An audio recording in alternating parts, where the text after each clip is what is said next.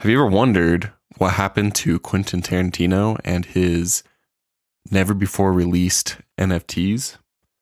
Or were you wondering what happened to the Constitution and the DAO that tried to purchase it? And have you ever wondered how much money they raised for the Notre Dame cathedral roof that burned down several years ago? Well, you're in the right place because we're going to cover all of that and more right here, right now on the Cryptocracy.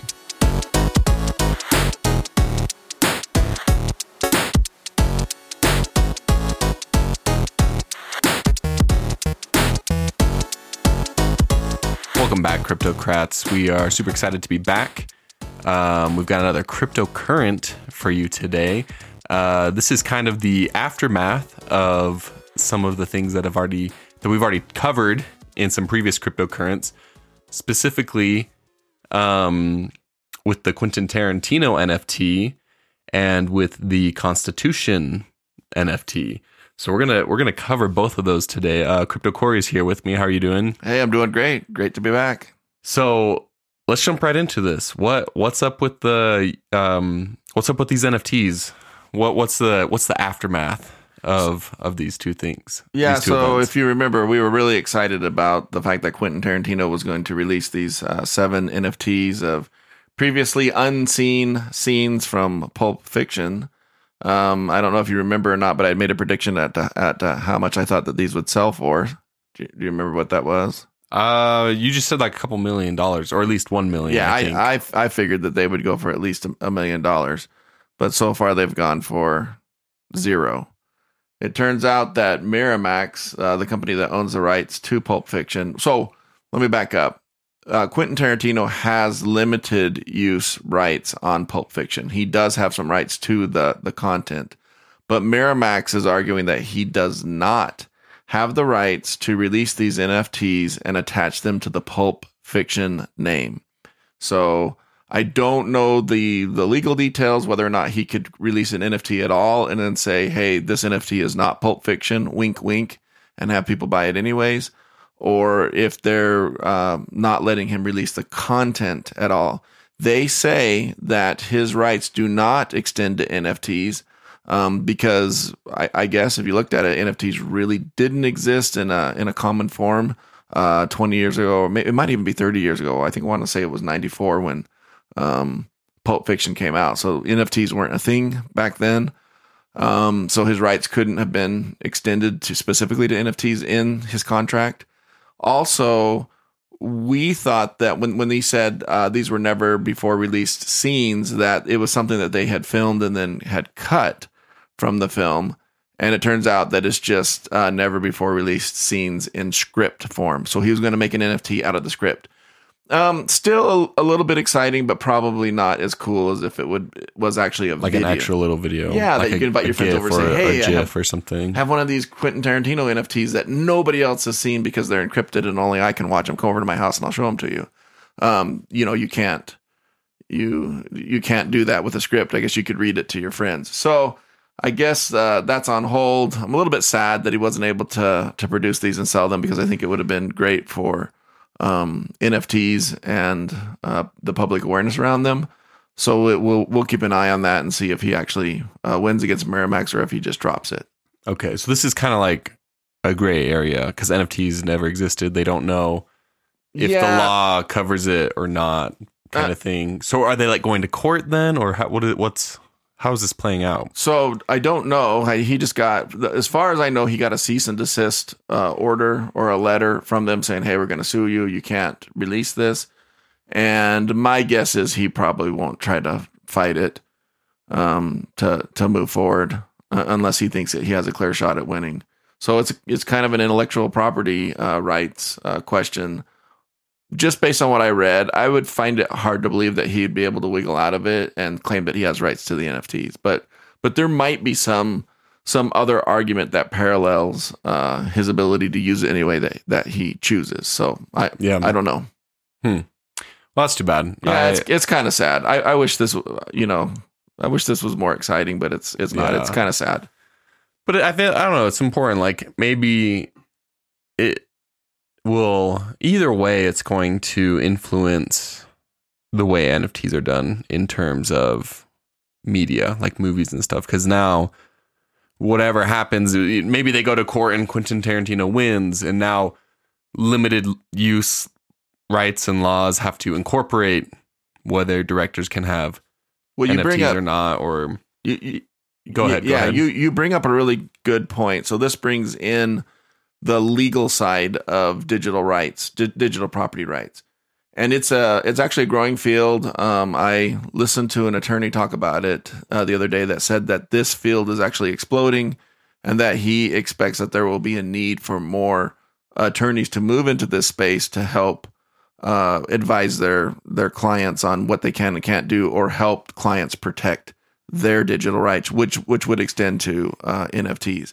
So regardless of the outcome, I think it's going to help set the tone for people when they do enter into a contract where they have some intellectual property that they want to protect their right to the NFTs, or the parent company like Miramax might want to say, hey, you can have the rights to these things, but we want to hold the rights to the NFTs of each of the characters of these films. And I think that you'll see that going forward, that you might start seeing, especially in like a cartoon where those characters could easily transfer to NFTs, seeing NFT rights be addressed specifically in contracts.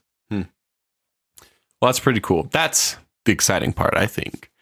I mean, it's kind of sad that this whole auction didn't work out. I was gonna place a bid on it, actually. Yeah, me too.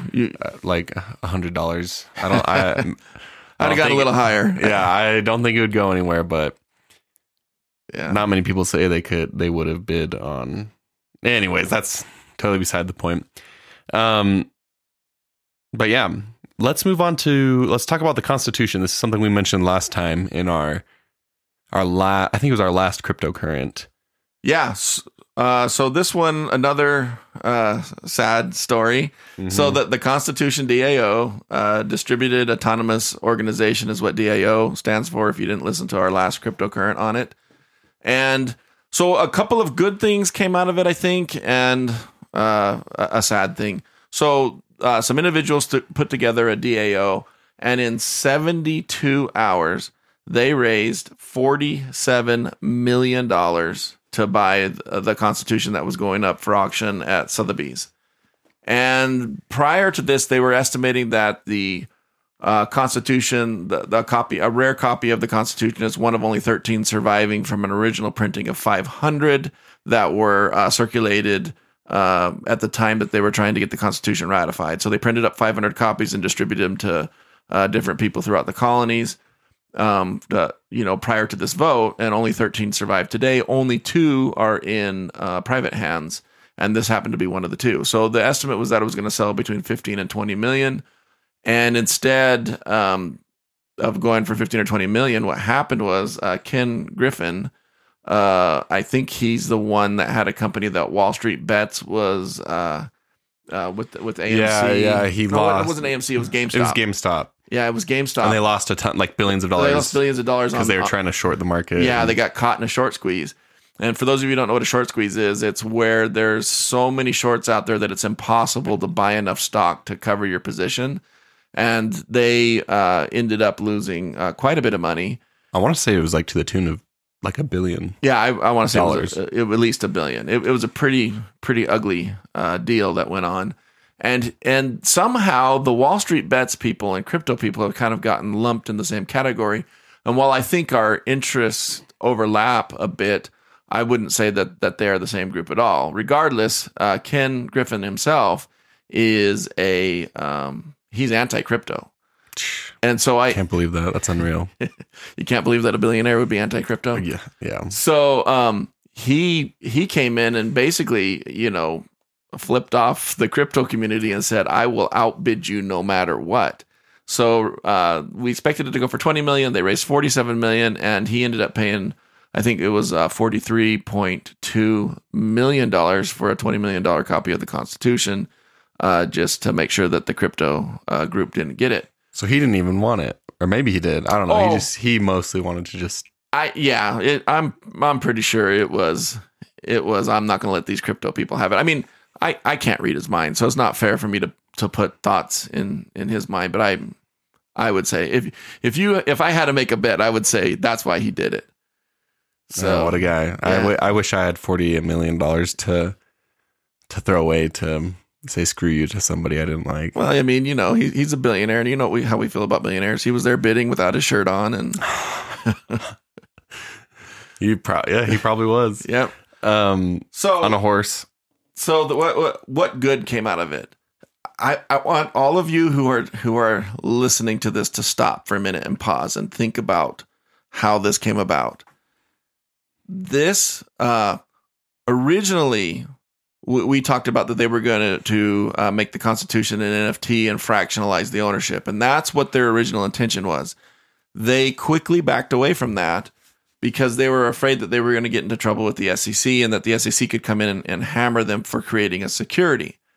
Now there's a kind of almost a gray area, although I don't think it's gray. I think it's pretty black and white. But the way they felt about it was that they were in a gray area because if people thought that they were coming in to buy this for the sole purpose of making a profit, then they could be considered a security. However, there are plenty of instances where joint purchase of a piece of property is allowed, and that is not a security. And so the question is, would their NFTs be considered a security, or would it be considered, hey, we're just a bunch of people who are just purchasing this together? And they didn't feel like they had enough time to answer that question in the 72 hours, so they backed off. And the only thing that people got from donating to this DAO was the ability to have a token, a governance token that allowed them to help vote on what was to be done with the Constitution once they were able to acquire it. And so I think that they had a little bit of trouble at the outset with the ability to not tokenize it because of fear of what the SEC would do. But just think about what they did in 72 hours, even though they weren't tokenizing it. It said it right there on their website. I went and checked it out after we did after we had DeFi Dave on talking about that for our cryptocurrent. It says in very big letters, you are getting no ownership of this, and still they raised $47 million. What other organization, maybe other than a GoFundMe or a shirtless billionaire? Yeah, a GoFundMe that went viral that was trying to raise money for a group has ever raised $47 million. Well, didn't the Notre Dame Cathedral, remember when the roof burned down or whatever? Yeah, I don't remember how much they raised. I don't remember either. But so that could be totally not. But it usually takes a big event that goes viral through normal channels for people to start donating, and you'll hear, we raised $1 million for these firefighters, or we raised $1 million for this family who lost everything, or we raised $1 million for this person's defense, or different things like that. $47 million in 72 hours with people who are just enthusiastic about seeing a DAO be able to get a copy of the Constitution. And I think that in and of itself is amazing and tells you what the power of DAOs are going to be in the future and how strong the crypto community actually is. So they raised $835 million for Notre Dame. That's a lot. So Notre Dame wins. Kind of blows us out of the water. But yeah. Oh, sorry. I don't know if any of you could have heard what Spencer Anderson, our producer, said, but he said that they raised $835 million for Notre Dame, which is a lot. Which is a lot more than $47 million. Yes, but I mean that was like what you're saying. That was a big, landmark. Yeah, it was a worldwide landmark. It was big news. All the billionaires got in there. They donated their money. Yes, kind of a little bit different. Yeah. So let's see what happens with the next interesting piece of history that goes up for auction that a DAO wants to buy. Ken Griffin can't buy everything. Yeah. At some point, I think we can beat him. Hopefully. I wanna beat him now. So, all right. Well, that's all we've got for today. That's all we've got for this cryptocurrent. Short and sweet for you. So until next time, stay cryptic.